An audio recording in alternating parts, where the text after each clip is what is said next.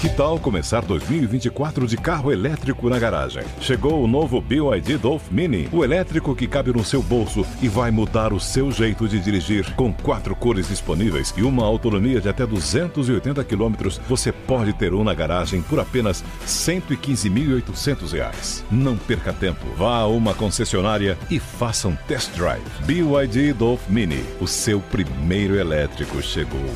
No trânsito, escolha a vida. Okay, round 2. Name something that's not boring. A laundry? Ooh, a book club. Computer solitaire, huh? Ah, sorry, we were looking for Chumba Casino.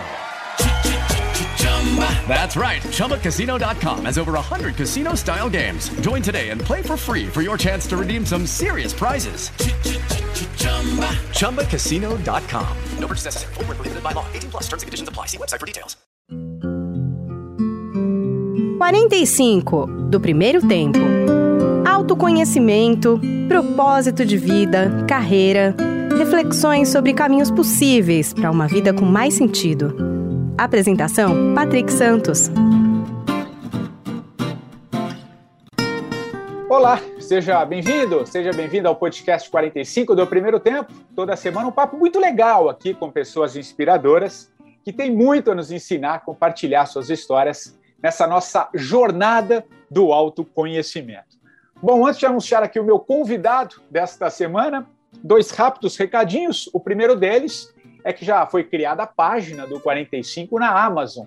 Vejam só, com todos os livros indicados pelos convidados que já passaram aqui pelo podcast. São mais de 150 livros, conteúdos riquíssimos, né? Afinal, são as indicações de todos esses convidados que passaram aqui pelo programa. Aliás, se você comprar o livro pelo link, que eu deixei inclusive no meu Instagram, patricksantos.oficial, você tem lá um pequeno desconto também.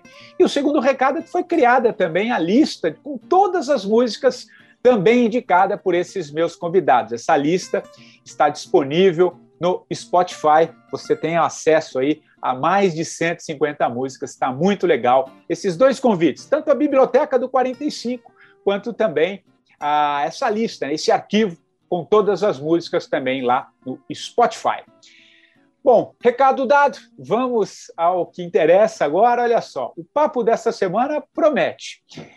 Meu convidado costuma dizer que o melhor caminho para viver uma vida plena é saber integrar as polaridades, reconhecer em si tanto a luz quanto a sombra, o bem quanto o mal, por mais paradoxal que possa parecer. Fazendo da sua vida também um grande laboratório de experiências, esse meu convidado estuda a mente humana e hoje não tem dúvida em afirmar que o nosso estado emocional é o que dá origem a muitos dos sintomas físicos. Aliás, foi uma experiência também de quase morte após um acidente doméstico que levou aí mais fundo na psique humana para entender que normalmente a medicina tradicional muitas vezes não traz de uma forma mais explícita e mais clara. Eu estou falando do médico Carlos Veiga Júnior, criador do Coerência Bioemocional, um estilo de vida que proporciona aí o bem-estar emocional e físico através do pensamento da unidade, do pensamento unificado. Tudo bem, Carlos? Que legal tê-lo aqui no 45, cara. Ô, Patrick, a primeira é agradecer a você o convite e aos seus ouvintes por receber a mensagem. De alguma maneira, ao me convidar, você já estava criando essa egrégora daqueles que vão acabar escutando. Esse já começamos a tocar no princípio da unidade, né? E, acima de tudo, a compreensão de que você não me chamou por acaso, porque o acaso não existe. Aí já começamos bem o nosso papo, porque eu estava até falando contigo, né, Carlos, antes da gente gravar aqui, que a sugestão do seu nome veio através de um ouvinte do programa, do podcast, e naquela mesma semana que ele fez o convite, eu vi uma live sua com um amigo nosso em comum, com o Beto Pandiani, e aí eu falei, pô, Betão, me arruma o telefone do Carlos, que eu acho que ele vai ser um bom papo aqui para o podcast. Eu acabei conhecendo mais a sua história, e acho que você tem muito a agregar, cara, ao programa, o seu pensamento. A gente vai falar muito desse pensamento unificado, da qual eu compartilho, mas acho que um bom pontapé aqui para esse nosso papo, acho que seria legal você contar um pouquinho a tua história, né? Como é que isso foi se integrando na sua vida? Você teve um episódio muito forte, né? Imagino transformador na sua vida. Acho que todos nós, de alguma maneira, temos esses episódios, né? Cada um a sua maneira. Mas conta um pouquinho a tua história para depois a gente falar bastante desse pensamento mais integral. Isso foi há 30 anos atrás, precisamente agora em maio, vai completar 30 anos. Na época eu tinha 32 e eu fazia naquela época residência médica em Teresópolis. Eu tinha terminado a faculdade e queria ser ortopedista e estava fazendo a residência em ortopedia. E comprei uma casa pelo sistema financeiro da habitação. Eu e um colega resolvemos comprar uma casa. A prestação era baixa, era mais fácil do que pagar um aluguel. E resolvemos fazer uma pequena reforma na casa. Tiramos o aquecedor a gás que ficava num dente da garagem para transformar a garagem de um carro para dois e colocamos no banheiro da empregada. Ao final, não sabíamos que esse banheiro tinha um teto de treliça que se comunicava com o banheiro de dentro da casa e eu acabei entrando em coma, respirando monóxido de carbono. Uau. E esse acidente costuma ser fatal. Eu tenho notícia de uma pessoa que tenha se salvado com isso. A imensa maioria das pessoas não se salva porque você não tem como reverter a intoxicação por monóxido de carbono, ela é permanente. Uau. Quando o oxigênio se liga na hemoglobina, ao passar pelo pulmão, ao passar pelo corpo, a hemoglobina deixa o oxigênio, se liga no dióxido de carbono e, ao passar pelo pulmão, o dióxido de carbono é trocado novamente pelo oxigênio. Mas quando você intoxica a sua hemoglobina com monóxido de carbono, essa intoxicação é definitiva, o oxigênio não consegue mais agregar ali a hemoglobina e você não tem como reverter esse tipo de intoxicação. No meu caso, eles já sabiam disso e a tentativa de salvar, vamos dizer, a minha vida era trocar o meu sangue, porque você não tem como desintoxicar o sangue. E havia uma outra possibilidade que seria uma câmara hiperbárica. Mas a câmara hiperbárica estava aqui no Hospital Marcílio Dias, era a única que tinha no Rio de Janeiro na época, em 92, e não havia como me trazer para o Rio de Janeiro. Eu já estava ali em morte cerebral. Já não apresentava mais sinais de ondas cerebrais, né? Isso caracteriza a morte cerebral. E eu já estava há mais de 30 minutos sem oxigênio. A medicina contempla que uma pessoa só pode ficar 3 minutos sem oxigênio. Nossa. E eu estava há mais de 30. Então, enfim, eles optaram por trocar o meu sangue todo, mas o dano cerebral ninguém conhecia. Então, eu, a partir dali, fiquei alguns dias em coma, ninguém sabia se eu ia sobreviver e nem mesmo que tipo de sequelas eu teria. E, ao final, estou aqui 30 anos depois contando essa história. Então, esse assim, foi um marco na minha vida, mas que eu não considerei na época um marco. Eu sou bem sincero a dizer para você que a minha vida, a partir daquele acidente, mudou. Mas não foi isso que me fez despertar para um novo paradigma. Eu ainda segui, durante alguns anos, com o mesmo paradigma materialista, achando que tudo era ao acaso, que nós somos células que surgiram ao acaso. Isto é o que a nossa cultura, nossa sociedade, nossa física, nossa ciência diz que nós somos produto do acaso, tá? Que algumas moléculas se juntaram aí pelo universo, de alguns átomos que surgiram aí de um Big Bang. Ninguém sabe o que tinha antes do Big Bang. Os cientistas se contentam com o Big Bang, tá? Eu acho isso uma coisa bastante estranha, né? Tudo partiu de uma singularidade. Maravilha. E o que havia antes da singularidade?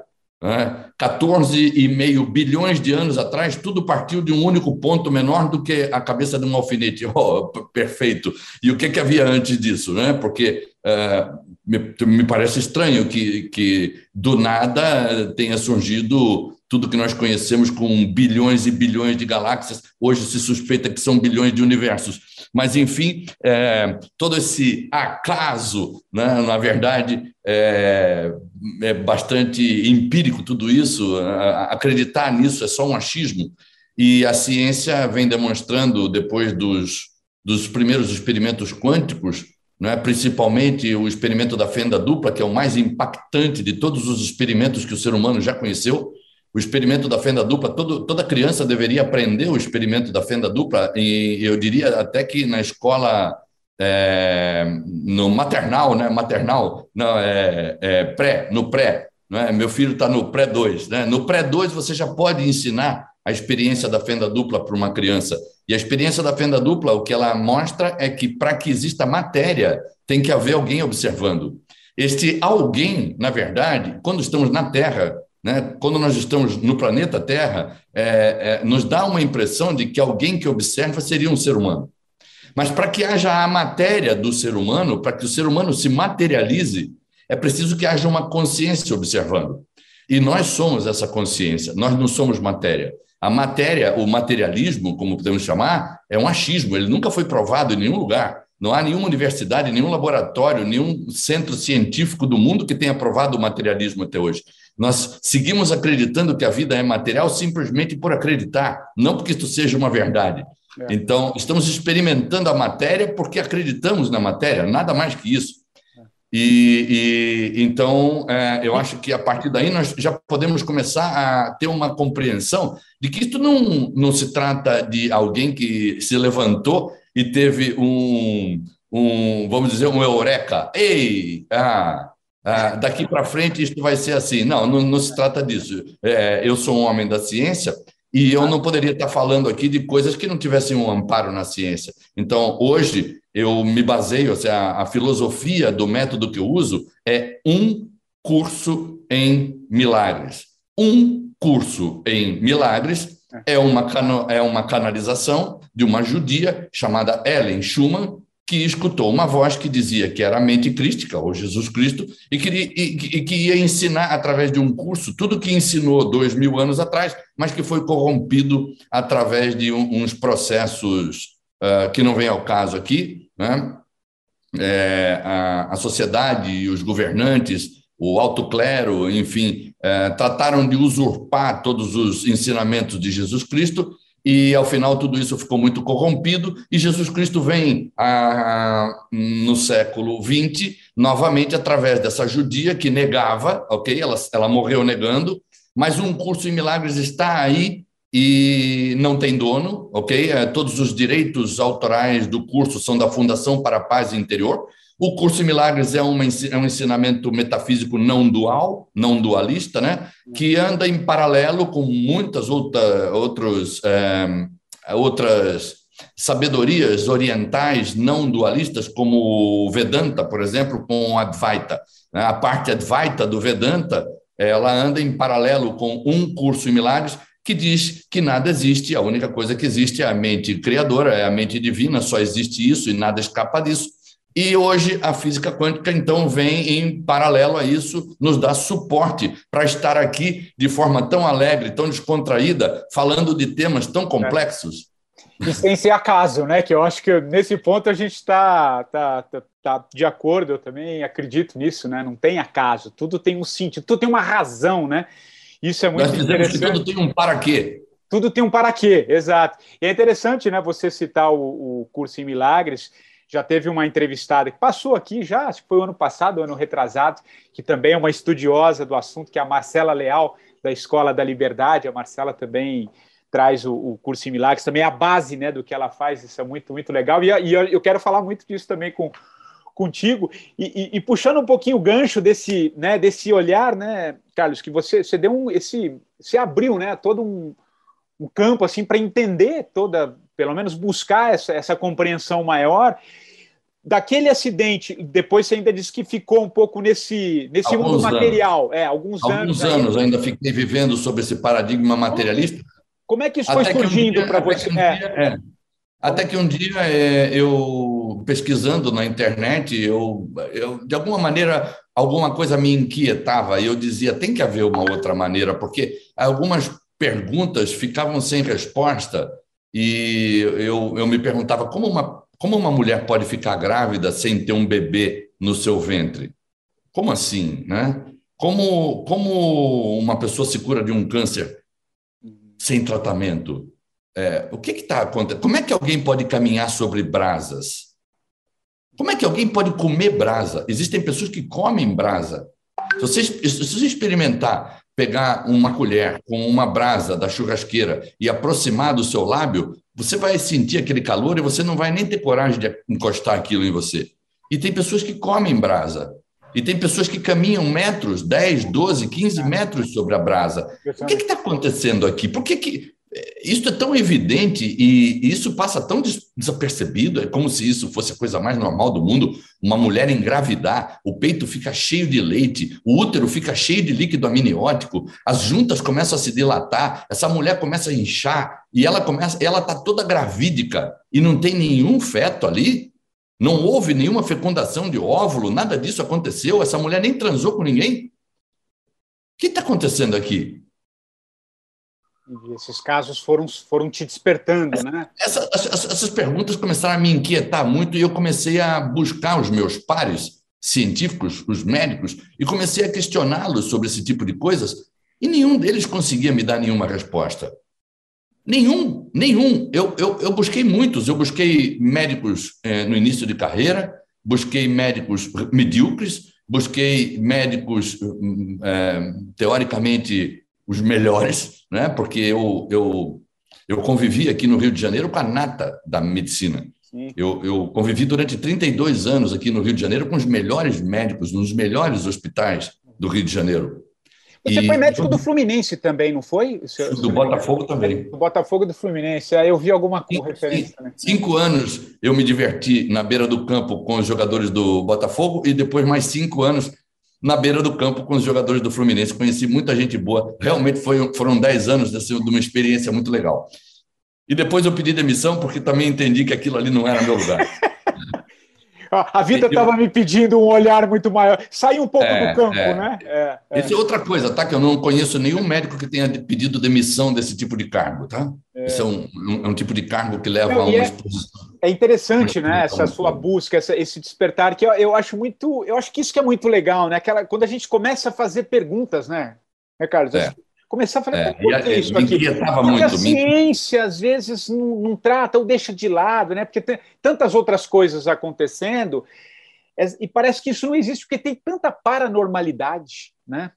Também é um outro assunto, que são questões, são sempre jogadas num campo, num certo esoterismo, como se isso fosse algo menor, né? E não, eu acho que o que você traz, não, peraí, opa, tem coisa aqui, vamos trazer isso, vamos dar luz a isso aqui, né? Mas aí não, como a gente tem aquela locomotiva do mundo, não vamos olhar, porque essas coisas são menores, né? E acho que te ouvindo me ocorre um pouco essa reflexão, nessa filosofia, peraí, acho que precisamos botar luz. E aí isso foi vindo mais forte, né, na tua jornada. Nessa busca, eu acabei topando com a experiência da fenda dupla. E isso foi me levando a outros tipos de pesquisa.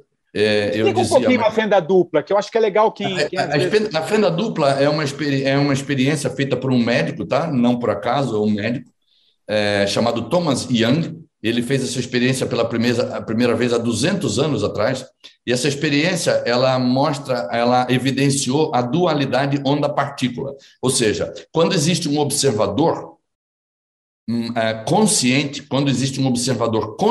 de alguma coisa, a função de onda se precipita e se materializa a experiência.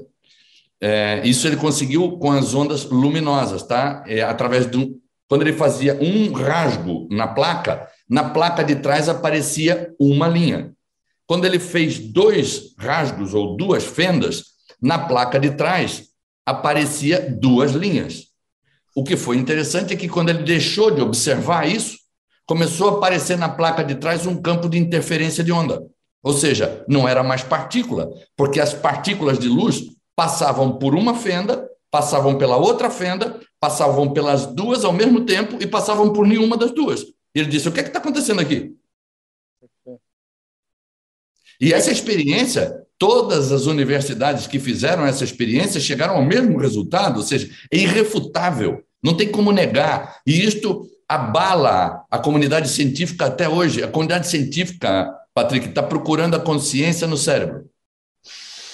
Pobres cientistas já procuraram na amígdala cerebral, não encontraram. Já procuraram na glândula pineal, não encontraram. Já procuraram no hipocampo, não encontraram. Já procuraram no hipotálamo, não encontraram. Já procuraram no cerebelo, tampouco. Já procuraram no tronco cerebral, muito menos. Ou seja, pobres cientistas. Pobres cientistas que acreditam realmente, eu tenho compaixão por eles, porque eles não fazem isso porque querem, eles simplesmente foram treinados por um sistema cultural a acreditar que nós somos um corpo, este corpo desenvolve uma mente e esta mente cria consciência. Este é um paradigma que não se sustenta com 2 ou 3 perguntas. Basta 2 ou 3 perguntas bem feitas para derrubar esse paradigma. E nós seguimos pela vida acreditando que somos isso, um corpo. Nós somos um corpo e a consciência, essa consciência que nós temos, ela compartilha dos limites desse corpo, ou seja, ela está da nossa pele para dentro e ela está limitada, ou seja, ela compartilha dos limites do corpo e vive dentro dele. Esse paradigma não se sustenta com 2 ou 3 perguntas. Porque se eu perguntar para você se você está consciente, o que é que você me responde? Sim. Sim. Você precisou pensar para isso? Ou seja, estar consciente não depende de pensamento. E não é você que está consciente ou eu que estamos conscientes. Consciência tem a nós. Nós não temos consciência. E nós estamos num paradigma em que nós temos consciência. Obviamente que isso não funciona assim. Consciência não tem forma. Ninguém até hoje conseguiu definir a forma da consciência. Se consciência não tem forma, então não tem 2. E se não tem 2, nós estamos usando a mesma. São coisas muito evidentes. E interessante, então, e aí a gente pode avançar exatamente sobre isso, se a gente tiver esse paradigma que somos frutos do acaso, que tudo é uma questão que você nasce no próprio corpo, você vai desenvolvendo sua mente, parte desse sofrimento humano, acho que a gente pode até entrar um pouco na tua área, parte desse sofrimento humano que se alastra por todas as partes desse planeta, principalmente em função agora, né, de tudo isso que a gente viveu do Covid, parte desse princípio de que a gente acha que a gente é finito, então que vai acabar. Por isso vem o medo. Como é que você vê um pouco essa questão? Hoje eu brinquei com a minha mulher sobre isso. Foi uma coisa que eu descobri, tá? Todos nós sabemos que vamos morrer, mas nós não acreditamos nisso. Isso eu concordo plenamente. A gente sabe, a gente perde pessoas, né, queridas, vê isso muito de perto, mas alguma coisa em você disse, eu sei, eu vi meu pai morrer, eu vi meu avô morrer, eu vejo as pessoas morrendo. Ou seja, eu vou morrer, mas eu não acredito nisso. É impressionante, até me toca aqui, porque às vezes quando a gente vê uma situação, passa por uma situação como essa, por exemplo, perder alguém querido, tem um luto, tem aquela dor momentânea, mas passa um tempo, a gente... claro, aquilo fica, principalmente que é próximo, mas a gente não entende essa finitude, né? É gozado, a gente acha que não, né? Deixa eu explicar isso melhor. A questão nós sabemos que vamos morrer, mas não acreditamos nisso. O que eu quero dizer com isso? Eu quero dizer que nós vivemos como se nós fôssemos viver amanhã. Como se amanhã nós fôssemos estar vivos, entende? Nós não acreditamos que estamos vivos e mortos ao mesmo tempo. Nós entendemos a morte como uma inimiga. Nós não olhamos a morte como uma companheira, alguém que anda ao nosso lado e que pode nos ensinar muitas coisas. Eu, como passei por uma morte, né? Eu tenho a morte como companheira. E isto é o que pode nos livrar de qualquer sofrimento. É você saber que você está vivo e morto ao mesmo tempo, que você não faz falta no mundo. Viva como se você realmente não fizesse falta no mundo. Viva de uma maneira que as pessoas estejam livres de você, de que elas sejam livres, de que elas não precisem de você. Faça tudo para que elas não precisem de você. Deixe um legado, se você puder deixar um legado de amor, um legado de paz, de felicidade, em que as pessoas possam lembrar de você e dizer, aquele camarada era feliz, ele estava em paz. Tá? Não um legado de que alguém dependa de você, ou precise de você, ou sem você não seja feliz. Nós vivemos obcecados em fazer com que as pessoas sejam felizes dependendo de nós. De que os nossos filhos só sejam alegres e felizes ao nosso lado, estando conosco. E se nós morrermos, eles não serão felizes, porque quando nossos pais morreram, nós nos tornamos infelizes. E assim a humanidade vai criando essa prisão de posse das chaves. Nós somos prisioneiros que temos as chaves nas mãos. E quando você fala do sofrimento humano, me permita aqui colocar uma colocação, o sofrimento humano, ele nunca aumentou nem diminuiu. Nós temos crises, né? Nós vivemos crises, como essa do corona, que é uma crise, né? Aliás, achei muito interessante uma colocação que eu vi uns dias atrás, que diz que o Vladimir Putin, ele ganhou o Prêmio Nobel de Medicina, né? Você soube disso? Não. Não? Não. Pois é, ele acabou com o coronavírus em menos de uma semana. Em função do noticiário ser todo... Óbvio, tirou o foco. As pessoas passaram a falar em guerra e agora... antigamente, você... bem, enfim, não vamos entrar por aí, que já vai... É outra história. Não, eu entendi que a gente vai desviando, né? A gente vai vivendo. Vai tirando o foco das coisas. Na verdade, o sofrimento humano, ele não depende do que está acontecendo. O sofrimento humano, ele está enraizado no pensamento mais irredutível que existe. Todo sofrimento humano está baseado no pensamento eu. E esse pensamento eu, ele vai sendo criado ao longo do tempo, quando nós somos crianças, com a língua. Porque quando nós temos 1 ano, 2 anos, 3 anos,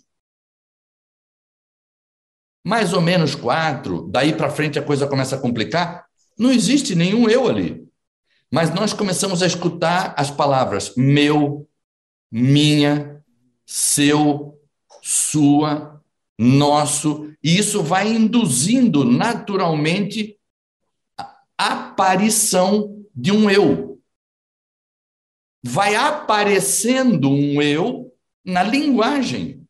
E, obviamente, que a linguagem é uma coisa extremamente limitada, portanto, o eu já nasce de uma tremenda limitação. Não sei se você sabe, mas a linguagem tem fins comerciais.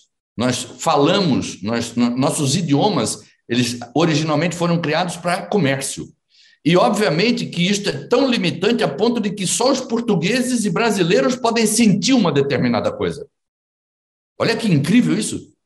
Um sentimento que deveria ser humano. Ele só está disponível a portugueses, brasileiros e pessoas que falam a língua portuguesa na África, e parece que no Hong Kong, onde é que também se fala português, tem um pedaço ali tem um lugar aí. Bem, um sentimento que está limitado aos humanos que falam português.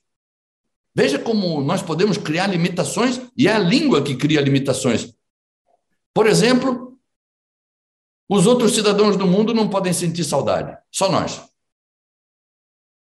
Saudade é a 5ª palavra mais difícil de traduzir do mundo. Como pode? Um humano não pode sentir a mesma coisa que nós? Nós conseguimos nos limitar a tal ponto que a língua determina quem sou eu. O que eu sou está determinado pelo idioma. O que eu posso sentir está determinado pelo idioma. O que eu posso pensar está determinado pelo idioma. E ao final dessa história toda, o sofrimento humano está ligado a esse pensamento único e irredutível que é eu. Onde existe um eu, existe um sofredor e ponto. Até que este eu se dê conta de que não é um eu, de que não existe nenhum eu. Isso foi uma invenção. Nós estamos acreditando que somos nós, que somos um corpo, que temos uma mente tagarela que fala sem parar. Nós não somos nada disso. Porque já havia um corpo. Quando eu era um bebê, ali já havia um corpo e não tinha nenhum eu ali. Ali não tinha nem pensamento. Ali era pura consciência, exatamente como os animais. Pura consciência imersa numa massa homogênea de experiências. Pura consciência imersa numa massa homogênea de experiências, ou seja, não há indivíduo. Ali éramos bebês, assim como os animais, experimentando tudo ao mesmo tempo. Não tem nenhum indivíduo ali. Um cachorro não late porque fala, eu sou cachorro, eu vou latir. Um gato não mia porque diz, eu sou gato, eu vou miar. Exato. As coisas acontecem, nós não temos... esse eu, ele vai sendo criado ao longo do tempo por um processo que os hindus chamaram de net. Eu não sou isso, eu não sou aquilo. Eu não sou isso, eu não sou aquilo. Eu não sou isso, eu não sou aquilo. Então, ao final, o que nos resta? Eu não sou o berço, eu não sou a roupa que eu visto, eu não sou o leite que eu mamo, eu não sou a minha mãe, eu não sou meu pai, eu não sou meu avô, eu não sou a casa, eu não sou isso, eu não sou aquilo. O que me resta? Há mais ou menos aos 7 anos, a única coisa que me resta é eu sou esse corpo e essa voz tagarela que fala na minha cabeça. E nós passamos o resto da vida acreditando que somos isso. Quando esse processo, ele continua durante a vida, o processo de eu não sou isso, eu não sou aquilo, ele passa da fase pré-egóica, onde não existe nenhum indivíduo, ele passa à fase egóica, onde eu acredito que eu sou um corpo e uma voz que fala na minha cabeça, e ele deve continuar, mas a maioria dos seres humanos, Patrick, se estanca na fase egóica. Ou seja, chega à fase egóica e para por ali. E para por ali, quando, na verdade, isso, como você diz, do intervalo entre o primeiro e o segundo tempo, muito bem metaforicamente colocado por você, porque existe esse momento na nossa vida em que nós começamos a olhar para trás e questionar e dizer, mas qual é o sentido de tudo isso? O que eu estou fazendo aqui? Quem sou eu? E quando você está no intervalo entre o primeiro e o segundo tempo, você começa a olhar para trás e começa a ver que não tem sentido, as coisas não têm sentido. E aí é aí o momento exato em que você pode passar para a fase pós-egóica. Esse é exato momento em que você pode passar justamente a continuar se perguntando o que é que eu não sou. E aí você vai descobrir que você pode dizer para você mesmo, eu não sou meus pensamentos, eu não sou meus sentimentos, eu não sou minhas sensações físicas, eu não sou minhas percepções. Veja, eu disse a você que esse paradigma anterior, ele não se sustenta com 2 ou 3 perguntas, porque, observe, se eu perguntasse a você agora, tome um pensamento qualquer, deixa que surja um pensamento qualquer a você. Já apareceu? Apareceu. Qualquer um. Já apareceu. Esse pensamento, Patrick, esse pensamento está experienciando alguma coisa ou está sendo experienciado? Está sendo experienciado, exatamente. Sendo experienciado. Tome um sentimento agora, qualquer um. Esse sentimento está experienciando alguma coisa ou está sendo experienciado? Sendo experienciado. Pois tome uma sensação física, por exemplo, o peso que você está fazendo na cadeira. Essa sensação física está sendo experienciada ou está experienciando? Experienciando. A sensação física está experienciando? Não, A sensação física, ela está sendo experienciada ou está experienciando? Experienciando. Experienciando o quê? Uma sensação física? Entendi. Sendo experienciada porque eu estou em cima da cadeira aqui. Né? Porque, na verdade, eu estou no chão aqui. Né? Então, ela está sendo experienciada. Ok? Agora tome uma percepção de mundo. Por exemplo, a percepção que você tem da sala onde você está. Essa percepção está experienciando alguma coisa ou está sendo experienciada? Sendo experienciada. Ok. Então você chegou à conclusão de que os seus pensamentos estão sendo experienciados. Seus sentimentos estão sendo experienciados. Suas sensações físicas estão sendo experienciadas. Suas percepções de mundo estão sendo experienciadas. E a pergunta que surge, obviamente, é: quem está experienciando? E aí você vai me responder: eu. Não é? Eu, exato. Eu, não é? Mas eu é um pensamento. Que a física quântica, exatamente isso, que é quem está observando, né? Não. Veja, eu é um pensamento. Essa resposta não é válida. Um pensamento não pode experienciar outro. A pergunta segue: quem está experienciando seus pensamentos, seus sentimentos, suas sensações físicas e as suas percepções sensoriais? Além do que, esse ramalhete de coisas que nós não somos é fugaz, é volátil, aparece e desaparece. Observe que quantos pensamentos você já teve na sua vida? Zilhões. É só pegar um dia, né? Se a gente for... Alguém calculou, uma universidade dos Estados Unidos calculou em 65 mil pensamentos por dia. E imagino que isso está cada vez mais aflorando, né? Não passa disso. Não passa. Mais ou menos fica por aí. Entre 65 e 70 mil pensamentos ocorrem por dia um ser humano. Por dia? Agora, por dia. Ok? Agora, observe. Quantos zilhões de pensamentos você já teve na vida? Muitos, não? Para casa dos bilhões aí, talvez. Né? Zilhões e zilhões e zilhões. Quantos estão com você agora? Nenhum. Todos se foram. Todos desapareceram. Todos. Simplesmente todos se foram. Você não pode ser alguma coisa que se foi, porque tem alguma coisa falando comigo. Tem alguma coisa consciente da nossa conversa? Isso que está consciente da nossa conversa não depende de pensamento. Veja, quantos sentimentos você já teve na vida? Zilhões. Qual está com você agora? Nenhum. Ou seja, os seus sentimentos são coisas voláteis, são coisas que vêm e vão. Mas tem uma coisa em você, Patrick, que não vem e não vai.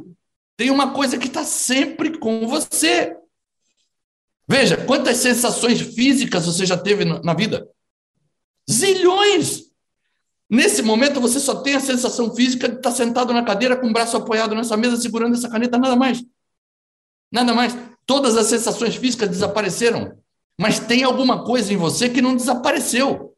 Tem alguma coisa em você que é estável, é constante, é contínuo. Não desaparece, não aparece nem desaparece. Você consegue imaginar a consciência aparecendo? Não. Você consegue imaginar a consciência desaparecendo? Não. Agora, você consegue imaginar um pensamento aparecendo e desaparecendo? Você consegue imaginar um sentimento aparecendo e desaparecendo? Você consegue imaginar uma sensação física aparecendo e desaparecendo? Você consegue imaginar uma percepção de mundo aparecendo e desaparecendo? Mas tente imaginar a consciência aparecendo e desaparecendo. Não perca seu tempo. Você não vai conseguir. É isso que nós somos, consciência. Consciência conhecendo a si mesma através de infinitos pontos de vista. Por isso, os sufis, né? Eu sou apaixonado pelos sufis.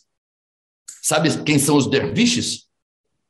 Lá na Turquia, aqueles que usam uma saia branca com um chapéuzão branco e ficam rodando.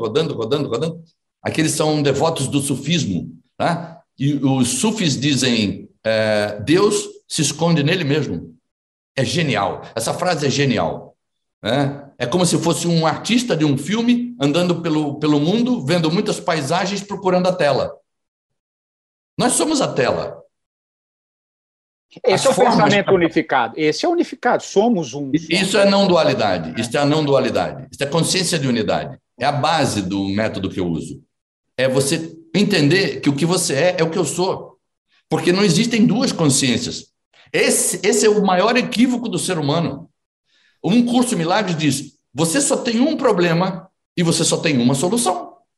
O seu único problema é que você acha que você é uma mente separada. E a sua única solução, a solução da sua vida, que vai colocar solução para todos os problemas da sua vida, é quando você entender que você não é um corpo, você não é uma mente. Você é parte da divindade, você é uma mente única. Só existe uma única mente. Não existem duas coisas. No universo não existem duas coisas. Só existe uma coisa. Nossas preces a Deus não vão a parte alguma. Os seres humanos enlouqueceram. Estão totalmente caóticos, uma mente caótica, orando, pedindo, agradecendo a um Deus que não existe. Os budistas sabem. Buda foi o primeiro a dizer, não existe nenhum Deus. Só existe Deus. Veja que paradoxo. Veja que aparente contradição. Não existe nenhum Deus. Nós estamos loucos, Patrick, procurando Deus dentro de uma igreja. Pior, nós fazemos pior que isso, nós vamos procurar no altar.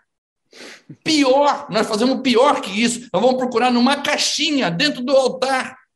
Nós estamos totalmente loucos. Criamos um sistema paranoico, o sistema eu, ele te dá autorização a atacar qualquer coisa que não seja você. Esta é a loucura do ser humano, é não compreender a unidade. E por não compreender a unidade, eu me sinto no direito de atacar, começando pela minha mãe e pelo meu pai. Depois ataco a minha mulher, depois ataco os filhos, e começo a buscar os culpados pela minha frustração e pelo meu fracasso. E aí, nunca acaba o sofrimento, porque sofrimento e eu são sinônimos. Não existe indivíduo sem sofrimento. O sofrimento só acaba quando você entende o que você é. Enquanto você achar que você é um indivíduo, olha, senta, pega lá a bebida que você mais gosta, chama um amigo para bater um papo, porque isto vai demorar. Já estamos aí há milênios. E sabe o que nós estamos conseguindo com isso, Patrick? Destruir o mundo. Então, quer dizer, quando você se pergunta assim, quem está experienciando meus pensamentos, meus sentimentos, minhas sensações físicas e minhas percepções sensoriais? Sempre serão esse ramalhete, tá? Vamos sempre gravar esse ramalhete, esse conjunto dessas 4 coisas: pensamentos, sentimentos, sensações físicas e percepções sensoriais. Sendo que pensamento e sentimento, nós estamos falando da mente. A mente se resume a pensamentos e sentimentos. Ninguém vai encontrar nada na mente que não seja pensamento e sentimento. Então, a mente é algo que aparece e desaparece. Por quê? Porque pensamentos aparecem e desaparecem. Está claro isso? Sim, perfeito. Está claro? O que é a mente? Mente é pensamento e sentimento. Ninguém vai encontrar nada na mente que não seja pensamento e sentimento. E mais que isso, todos eles são feitos de palavras ou imagens. Ainda que alguém tente encontrar algum pensamento ou sentimento que não seja feito de palavras ou imagens, vai acabar numa palavra. Ok? Ou vai acabar numa imagem. Então, o que é a mente? Mente é pensamento e sentimento. O que é corpo? Corpo é sensação física. Você consegue conhecer alguma coisa do seu corpo que não seja uma sensação física? Possível.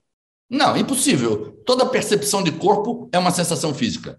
Ok? Então, a mente é pensamento e sentimento, o corpo é sensação física e o mundo é percepção sensorial. Você consegue conceber um mundo que não seja através de uma percepção sensorial? Ou seja, mente, corpo e mundo são coisas que vêm e vão. Aparece e desaparece, aparece e desaparece, aparece e desaparece. E eu perguntei para você, quem está experienciando isso?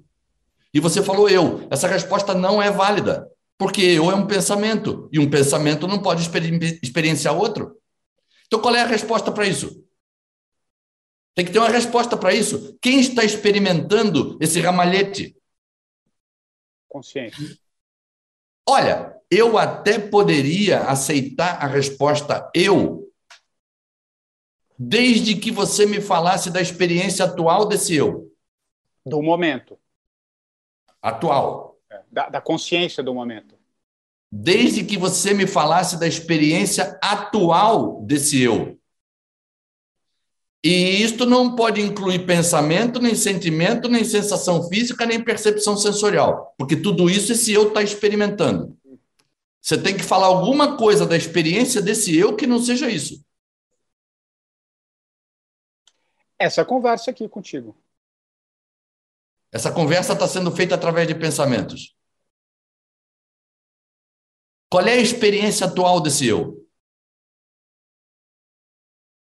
Bom, vou encurtar seu trabalho, tá? Não, eu tô viajando aqui, eu estou experienciando essa entrevista. Exatamente. E acho que Veja, quem está com a gente está na mesma sintonia. Observe, tem que ter uma coisa em você que é contínuo. Tem que haver uma coisa em você... A consciência. Não, a consciência... só que a palavra consciência, a gente pode usar a palavra consciência, tá? Mas a palavra consciência não resume o que é. Porque, na verdade, o que é permanente em você é um estado de presença consciente. Isso é permanente. Só que eu não posso falar nada sobre um estado. Então, o que eu faço é transformar um adjetivo num substantivo para poder falar dele. Então, eu transformo um estado de presença consciente, que é um adjetivo, num substantivo consciência, apenas para falar de alguma coisa. Porque o nome consciência também não traduz o que é. Mas uma coisa nós não podemos negar, que nós estamos conscientes, não conscientes de algo. Não se trata de estar consciente de algo, porque estar consciente de algo é uma tarefa mental, tem foco, tem objetivo. Você vai focar em alguma forma. Estar consciente de algo é focar em alguma forma, ainda que seja uma forma pensamento. Nós não precisamos estar conscientes de algo para estar conscientes. Por essa razão, um colega meu, também médico, chamado René Descartes, há uns 400 anos atrás, se pôs a pensar e ele se perguntava: qual é a única coisa da qual eu não posso duvidar? E dizem, conta a história, que ele passou a madrugada toda se perguntando qual é a única coisa que eu não posso duvidar. E ao final, pela manhã, veio a resposta. Inclusive, ele disse: eu posso duvidar dos meus próprios pensamentos, porque eu posso estar tendo uma alucinação. Do que é que eu não posso duvidar? E ele chegou à conclusão. E foi uma conclusão muito simples. Penso. Não, porque não foi isso que ele disse. Ele disse: a única coisa que eu não posso colocar em dúvida é que eu estou consciente da dúvida. Filosófico. E aí ele disse uma frase em latim que foi mal traduzida. Isso é uma das coisas que reforça a ideia de que nós existimos porque pensamos. Penso, logo existo. Então não é... E isso é falso. Isso é totalmente falso. Se eu perguntar a você agora: Patrick, você está consciente? O que você me responde? Consciente? Consciente. Não. Você já me respondeu essa pergunta hoje, tá? Você tem como negar que está consciente? Não. Não. De forma... E você precisou pensar para responder? Não. Não. Você existe, independente de pensar. Não se trata de estar consciente de algo. Se trata simplesmente de estar consciente, estado de presença consciente, contínuo, perpétuo, estável, imutável, indestrutível. Estado de presença consciente, a testemunha da sua vida. Nunca te abandonou, nem por uma fração de segundo. Nem quando você dorme, nem quando você sonha, nem que você estivesse em coma. A presença consciente está consciente do sono profundo, onde não há atividade mental. A presença, com estado de presença consciente, está consciente do coma, como esteve consciente do meu coma. Para estar em coma, tem que ter alguma coisa consciente do coma.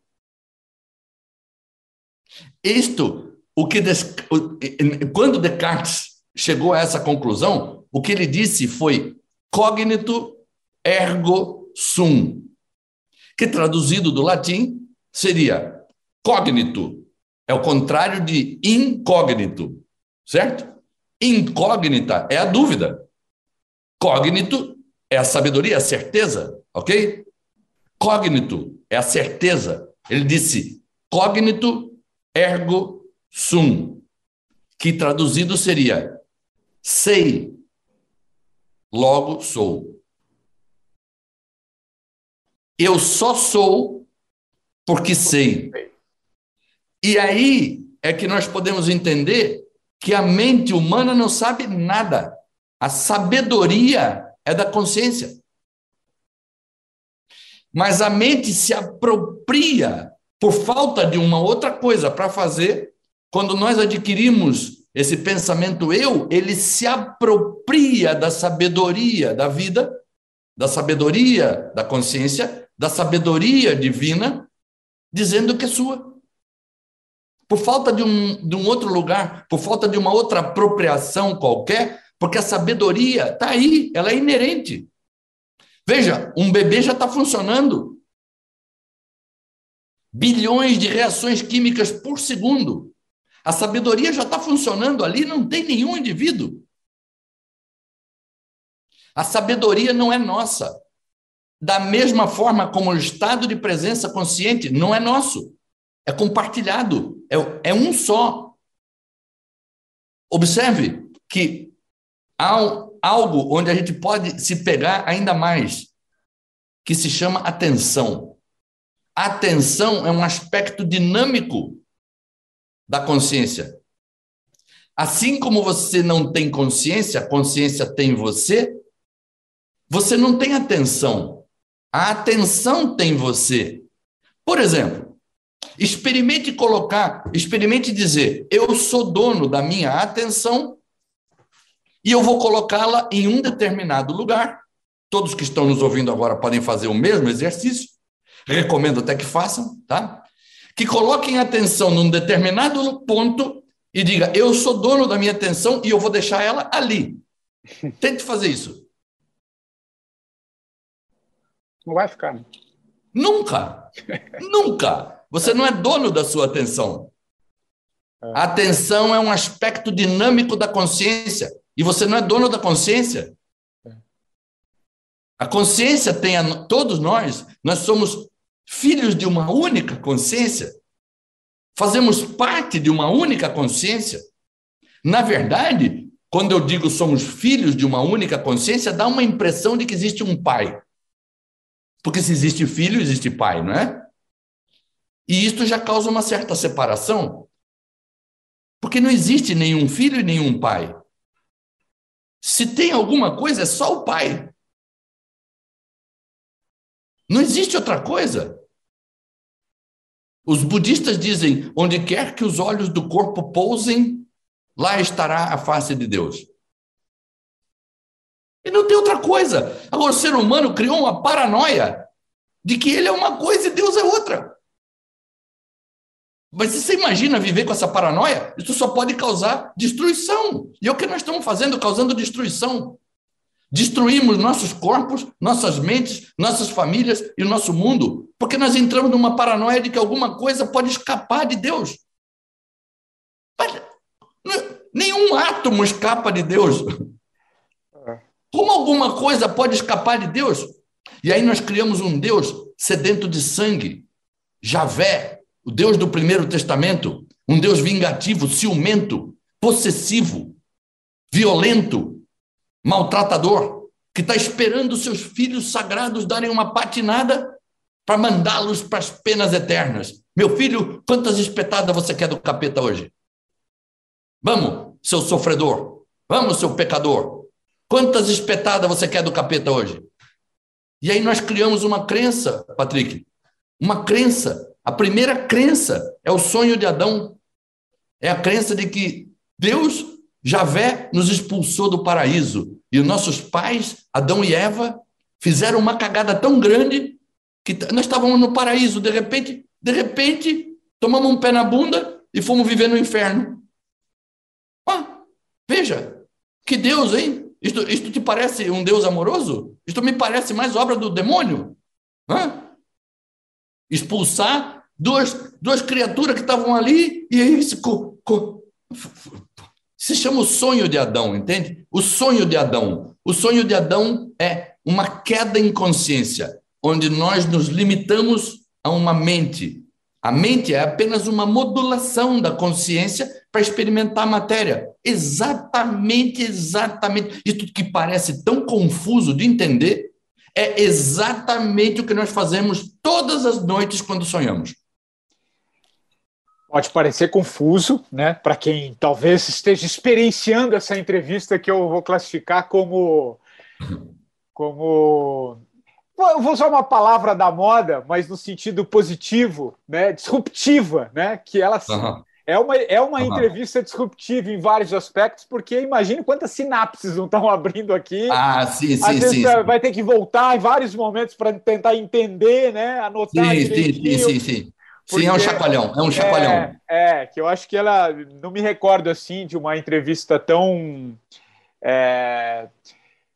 verdadeira de quem vem, porque talvez quem esteja ouvindo agora, depois vai assistir, mas ouvindo, eu estou aqui de frente com o Carlos, eu sei da verdade que ele traz e basta segui-lo lá no Instagram, enfim, nas outras redes dele, que é isso que ele fala mesmo, né? Com essa profundidade que exige, né, Carlos? Você sabe muito bem, exige sair um pouco dessa zona de conforto, começar a ver as coisas por um outro ângulo, entender que nada é separado de nada, não tem ali nem aqui, é tudo uma coisa só. Mas é uma entrevista, sim, muito legal, porque eu gosto de trazer isso, até eu aqui, no processo, de horas que eu racionei, né? Eu ainda não incorporei esse diferenciar. Eu fiz questão de trazer você comigo, tá? Porque então, mais do que aqui... E dá um tilt. Eu fiz questão de trazer. Dá um tilt. Mas é lindo. Em que sentido que é lindo? A gente se propor a olhar as coisas, entender que a gente, sabe que é isso eu falo, independente desse grau de zoom que você deu, né?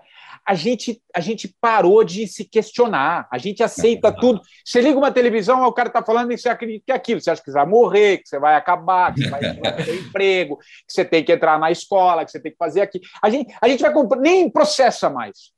Processa, não vai, tudo pronto e você sai. Aí sai aqui nos robozinhos, aí vem o medo, vem a ansiedade. A gente vive, acho que você deve saber, cara, a gente podia falar um pouquinho disso também. A gente vive talvez a maior crise de ansiedade que, não sei se a maior de todas, mas eu tenho conversado com médicos, com psicólogos, com psiquiatras, tá um surto coletivo de medo. Existe um... Sim. Fala um pouco sobre isso e como que a gente... Claro, vai ter que ter essa compreensão maior, mas por onde a gente começa um pouquinho, porque está todo mundo... Isso foi... Veja... Se durante esses últimos 2 anos em que nós vivemos essa crise corona, não houve nenhum debate científico sobre isso.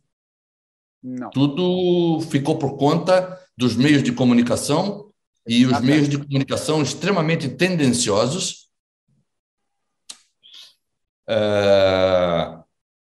Isto se tornou um debate, pelo menos no nosso país, foi para a esfera política, não ficou só na tendenciosidade dos meios de comunicação. Isto aqui no Brasil passou para a esfera política e ânimos muito acirrados, e aí se criou um meio de cultura para a propagação de um vírus muito poderoso. Sim. Que é o medo. Esse é o principal vírus, né? Não, só esse. O outro esse outro corona, a humanidade convive com ele há milênios. Milênios nós convivemos com esse corona. E é muito estranho que não tenha havido nenhum debate científico sobre isso. Nenhum sequer. Com coisas muito mais estranhas, como, por exemplo, um vírus que se pega em pé e não se pega sentado. Como? Nas barbas de todo mundo? Quer dizer, quando você está sentado no restaurante, você pode tirar a máscara. Em pé, não. Sentado não pega? Sabe que eu nunca tinha pensado nesse aspecto mesmo, é verdade, né? O que é isso? Estamos tontos? Não, nós não somos tão tontos. Nós estamos cagados. É outra história. Porque a mídia se incumbiu de propagar o vírus mais virulento que a humanidade pode entrar em contato, que é o medo. E hoje existe uma crise, uma paranoia de medo. E para alguns não tem volta. Não tem. Se meteram a tal ponto, enfiaram a cabeça na terra como um avestruz, a tal ponto de que a única verdade possível vem daquela caixa preta. Brilhante. A única verdade... Aliás, teve um papa, se não me engano, foi aquele papa que morreu muito brevemente, antes do João Paulo II. O João Paulo I, acho que foi. Eu não sei se foi João Paulo II ou João Paulo I, que disse: o que não aparece na TV não existe. Ou seja, eles sabiam que era muito fácil. Eles, quando eu digo os donos do capital, estou falando aqui diretamente dos donos do dinheiro do mundo. Estou falando diretamente dos donos do Banco Mundial, do Fundo Monetário Internacional e do Federal Reserve, que de federal não tem nada, ok? É um banco privado, imprimindo dinheiro, o dólar. E esses sabem, são donos das grandes corporações. Hoje são mais ou menos umas 20 famílias. Eles sabiam muito bem que era fácil manipular a população do mundo inteiro através dos meios de comunicação, porque está todo mundo ligado na televisão. Então, eles sabiam que era fácil infundir o medo. E a população com medo, ela começa a clamar por soluções. E é sempre a mesma historinha. Problem, reaction, solution. Eu crio o problema, a população reage e eu entrego a solução que eu quiser. E isto é assim, e se propagou esse vírus terrível que é o medo. E uma coisa eu posso te dizer, Patrick. O medo só existe em quem está distraído. Assim como a tristeza. Você, ou alguém que está nos ouvindo agora, nesse momento, conhece alguém que esteja triste enquanto esteja concentrado? Não. Impossível. Se o sujeito está triste é porque está distraído. Não existe ninguém concentrado triste. Não existe ninguém com medo concentrado. Se o sujeito está concentrado, ele não está com medo. Ele só está com medo quando ele está distraído. E o que eles fizeram? Nos deram tanta informação desconexa, de várias fontes sobre várias coisas. Enfiaram tanta informação que nós nos distraímos a tal ponto de não questionar absolutamente nada. Entramos numa paranoia de medo. A tal ponto de que eu me sento cagado de medo num restaurante e tiro a máscara. E levanto, cagado de medo, e ponho a máscara. E sou capaz de andar dirigindo um carro com os vidros fechados, sozinho de máscara. Mas no restaurante, não, no restaurante eu tiro a máscara. A mesma criatura que anda num automóvel de vidro fechado, sozinho, de máscara, senta no restaurante e tira a máscara tão tranquilo. Que loucura. E olha, temos que ter muito cuidado aqui para não condená-los. Porque condená-los seria uma confissão. É aqui que entra o pensamento de unidade. Perfeito. Compreender a sombra, Exato. compreender essa paranoia. É algo que está em nós todos. Essa paranoia de medo é algo que está em nós todos. Todos nós somos vítimas dessa paranoia, porque o medo atua em nós em algum momento e nos toma de assalto. Então, para isso, existe um antídoto. Porque de que adiantaria falar com seus ouvintes agora se nós deixássemos todos aí flutuando? Existe um antídoto para tudo isso. Quando você sabe realmente de que se você estiver atento ao que está acontecendo, não há medo. Medo é uma emoção biológica que foi desenvolvida pela natureza nos mamíferos. Todos os mamíferos têm medo. Aliás, todas as emoções são dos mamíferos. Se vocês não sabem, são 5 emoções: alegria, tristeza, medo, raiva e nojo. Essas emoções não são próprias dos seres humanos, são dos mamíferos e elas são evolutivas. Sem emoção, não podemos evoluir. E essas emoções, elas muitas vezes não são reconhecidas porque o idioma, a palavra, as palavras, elas entram no lugar da emoção e nós damos uma explicação cognitiva para uma emoção que não reconhecemos. Chamamos a isso de sentimentos. São 400 e não sei quantos sentimentos. Sentimento é uma explicação cognitiva, racional, para uma emoção que eu não reconheço. E nós somos tomados pelo medo, pela raiva, pela tristeza, e nada disso precisa nos tirar a paz. Nós somos mamíferos, sentimos essas emoções, elas são mais rápidas que nós. Quando um ser humano se pega com raiva, ele já está com raiva. Ele não tem um processo para criar raiva. Alguma coisa dispara a raiva e é sempre uma outra pessoa. Veja, um sentimento é uma prisão que o indivíduo cria para si mesmo. Uma emoção é uma prisão que o indivíduo cria através do outro. Quer que eu explique isso de novo? Explica. Um sentimento é uma prisão que o indivíduo cria ele com ele mesmo. Ele precisa de um processo cognitivo para criar um sentimento. Ele precisa de uma explicação racional para criar um sentimento. Depende dele mesmo. Emoção não. Emoção é uma outra pessoa que dispara. E quando você vê, você já está tomado. Ou seja, existe um antídoto para o medo. O antídoto para o medo é: olhe em volta de você e veja se existe alguma ameaça real. Se a sua vida está realmente correndo perigo. A sua ou a dos seus.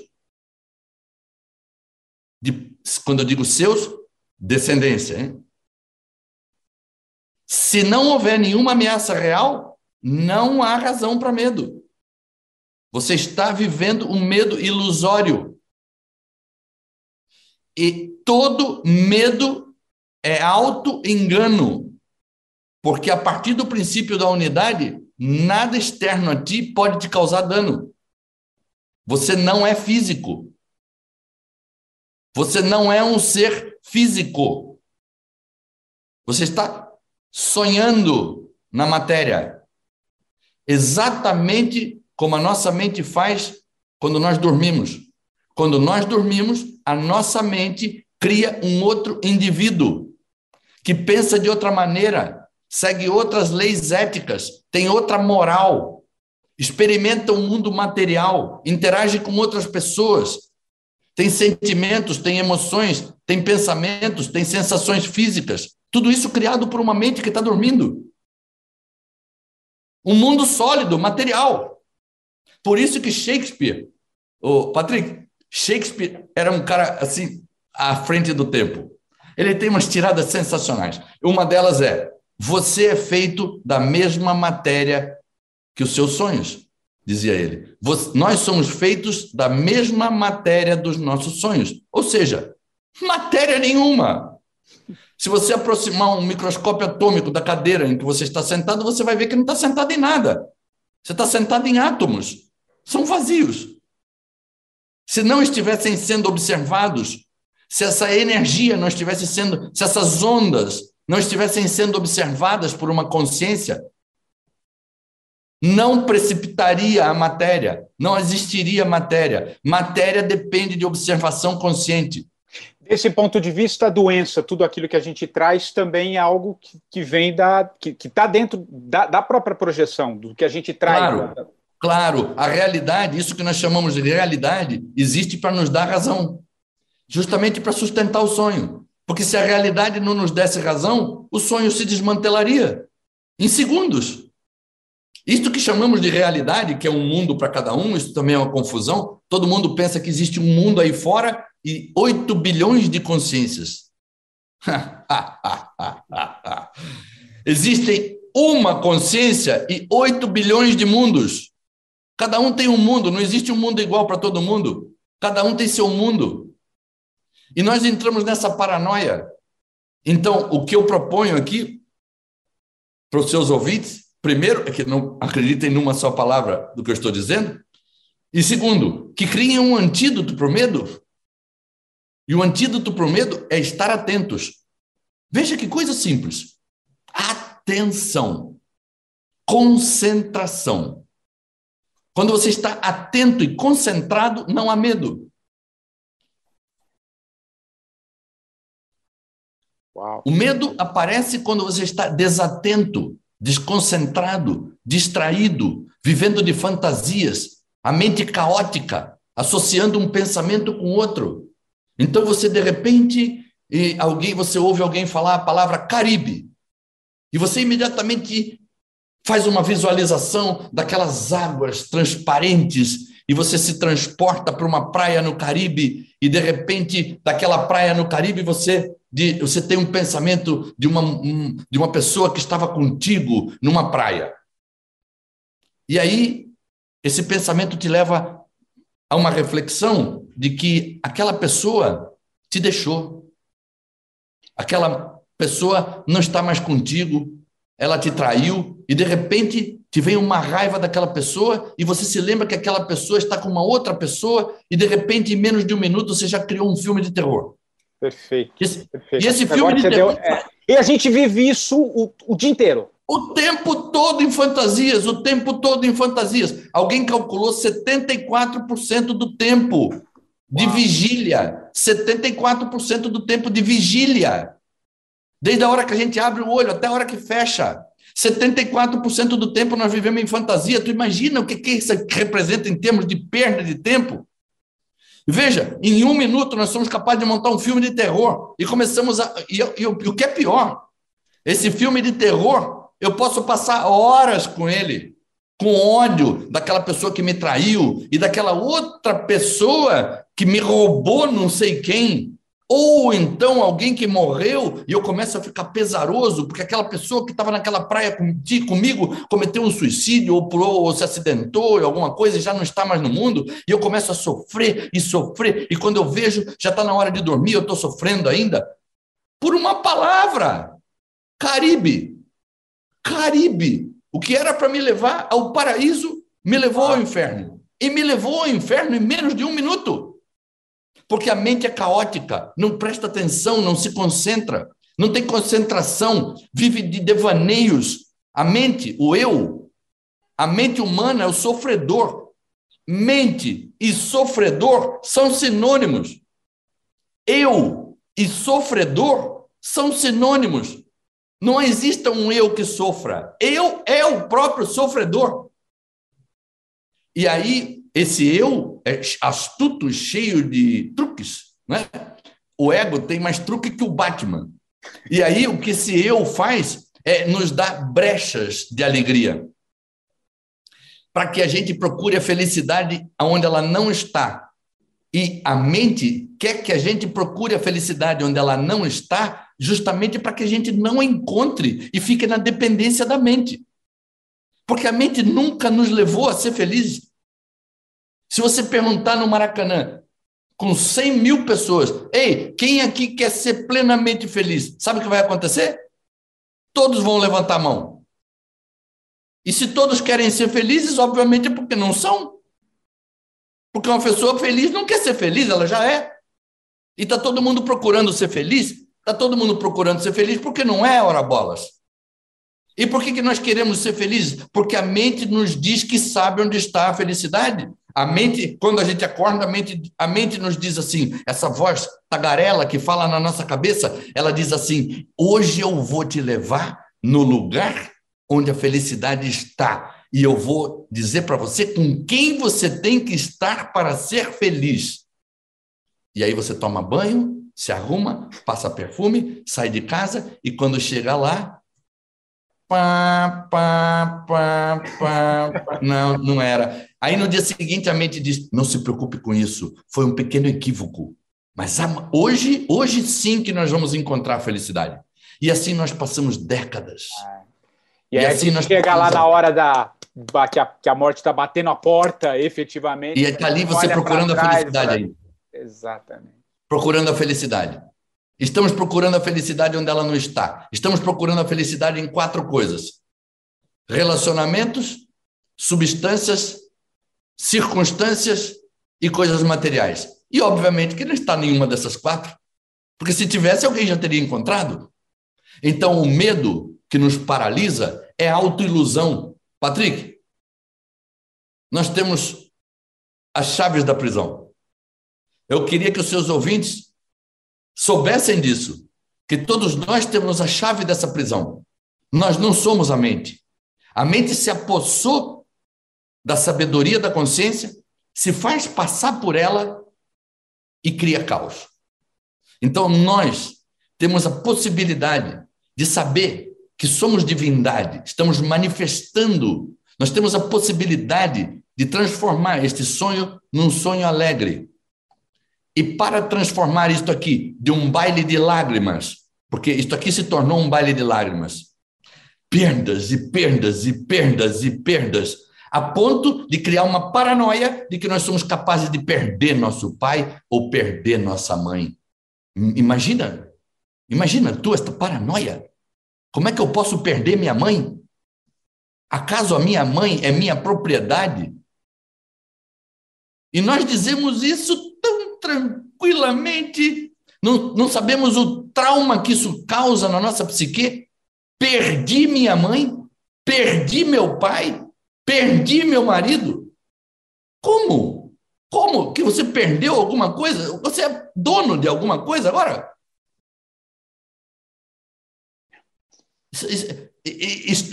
Por isso eu digo, nós temos as chaves, está nas nossas mãos.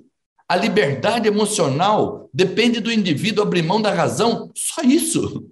Agora, como custa, Patrick, como custa abrir mão da razão? Porque aí um diz que é o Lula, um diz que é o Bolsonaro, e um diz que é o, sei lá, que é o Trump, outro diz que é o sei lá quem, e outro diz que é o... E nós passamos a vida querendo ter razão. Exatamente. Um Curso em Milagres diz: nunca lute nem a favor, nem contra nada.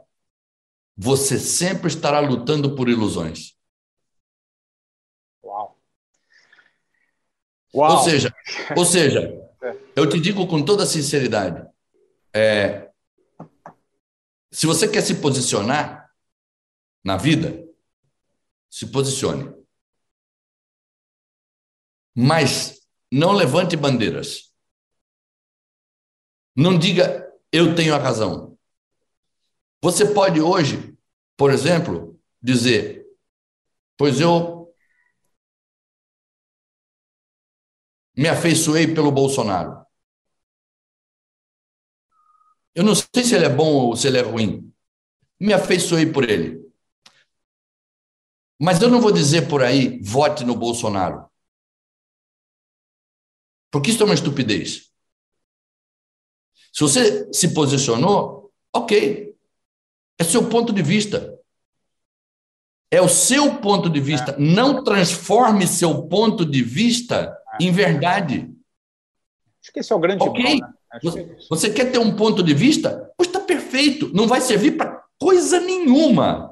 Seu ponto de vista é só um ponto de vista, mas uma mentira. Seu ponto de vista não é ponto final, é ponto de vista. E não há ponto de vista verdadeiro. Ponto de vista é falso. Qualquer um é falso. Então não transforme seu ponto de vista em ponto final e você vai dar de cara com a paz. Não a paz do mundo. Você vai dar de cara com a paz que vive dentro de você. Pô, que final. Acho que você achou uma pílulazinha aí para finalizar esse nosso papo. Acho que eu recomendo, assim, como eu te disse há pouco, é uma entrevista que acho que merece ser ouvida algumas vezes, né? Para sentar, tamanha percepção, sinapses, tudo que vem de novo, né? Então, acho muito, muito legal, e acho que esse é o propósito aqui do 45, que é trazer pessoas que pensem, que tragam, que nos façam olhar para as nossas vidas no sentido de que a gente vai ter, não é nada, como você acabou de dizer, usando esse exemplo final, é só um ponto de vista, mas é interessante a gente buscar esse emaranhado de coisas que nos compõem, que eu acho que isso é sempre interessante, e acho que por esse aspecto esse papo é muito rico. Agora, eu estou muito curioso, já caminhando aqui para o fim da nossa conversa, porque acho que o nosso, como diria, né, estamos lembrando um pouquinho de futebol, como diria um certo narrador, o tempo urge, né? Eu estou super curioso, Carlos, de que livro que você vai indicar, porque eu fico pensando assim, né, alguma coisa que... Foi você que indicou sem perceber. Porque, o curso de milagres, é isso? É isso que você vai indicar? Não. Uma das coisas que eu uso em consulta é conexão com o campo. O campo me dá tudo o que eu preciso. Tá? O campo quântico me dá todas as informações que eu preciso. E quando você falou em citar um livro, você falou a palavra campo. E imediatamente eu disse, é o livro. E esse livro se chama O Campo. Olha... A autora é Lynne McTaggart. E para a alegria dos seus ouvintes, não será necessário comprá-lo. Olha, é só baixar isso? Vá na internet e busque um PDF e vai entrar, inclusive, com a capa. Olha, que legal, que legal. Se chama O Campo. A Aline tem outros livros fantásticos, mas O Campo é o pontapé inicial do 45 do primeiro tempo. Que já estamos descendo para o vestiário para voltar para esse segundo tempo aqui, que espero a gente consiga esse despertar, né, que a gente acho que passou muito, essa consciência, né, de muitas coisas. E a música? Eu estou curioso também, imagino que você... Essas sutilezas que te compõem, o que você traz para os nossos... A música é a seguinte: numa espécie de limbo, sonâmbulo anda feito um pêndulo, ora pende dormindo, ora pende contra o tempo, e faz deste inimigo, atrasado, aflito. Fugas mentais ocupam os pensamentos, se torna incapaz de ocupar a si mesmo. TVs, cines, químicas, tudo num intento de bloquear os canais e domesticar seus anseios. Uau. É bom desconfiar dos bons elementos. É bom desconfiar dos bons elementos. Essa música se chama Sonâmbulo, é de uma artista que se chama Céu, e eu acho que essa música reflete esse nosso diálogo. Diz ela... tem uma estrofe que diz assim... Você conhece aquele desenhista chamado Morfeu? Morfeu. Ela diz... como é? Como desenhos de Morfeus vão tirar sua atenção e te dar olhos aflitos adequados ao padrão. Uau! Quantas metáforas com muito sentido. Acho que captou bem o nosso papo aqui. Acho então que captou muito bem. Céu. Muito bem. Sonâmbulo, a música da Céu. Que legal, que legal. Como histórias de... Moebius. O desenhista é Moebius. Como histórias de Moebius vão tirar tua atenção e te dar olhos passivos adequados ao padrão. Feito histórias de Moebius vão tirar sua atenção e te dar olhos passivos adequados ao padrão. Uau! Muito, muito. Quanta metáfora com muito, muito sentido. Pô, sensacional. Carlos, queria muito te agradecer esse papo, essa quase 1h30 aqui de conversa.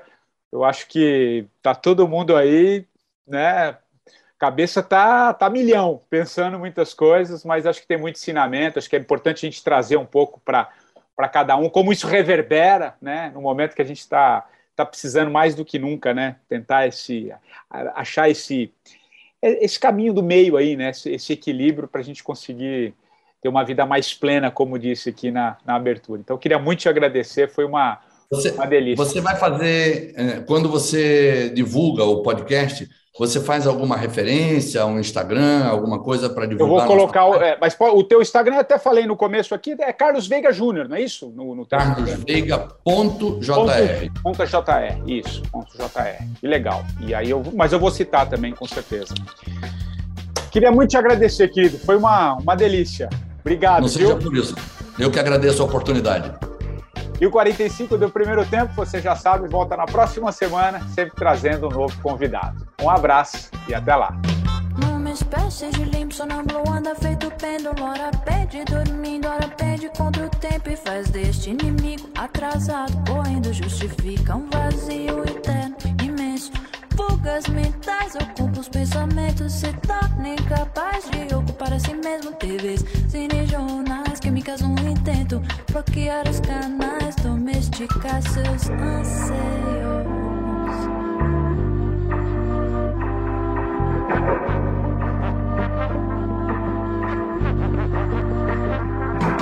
Que é bom desconfiar dos bons elementos. Que é bom desconfiar dos bons elementos.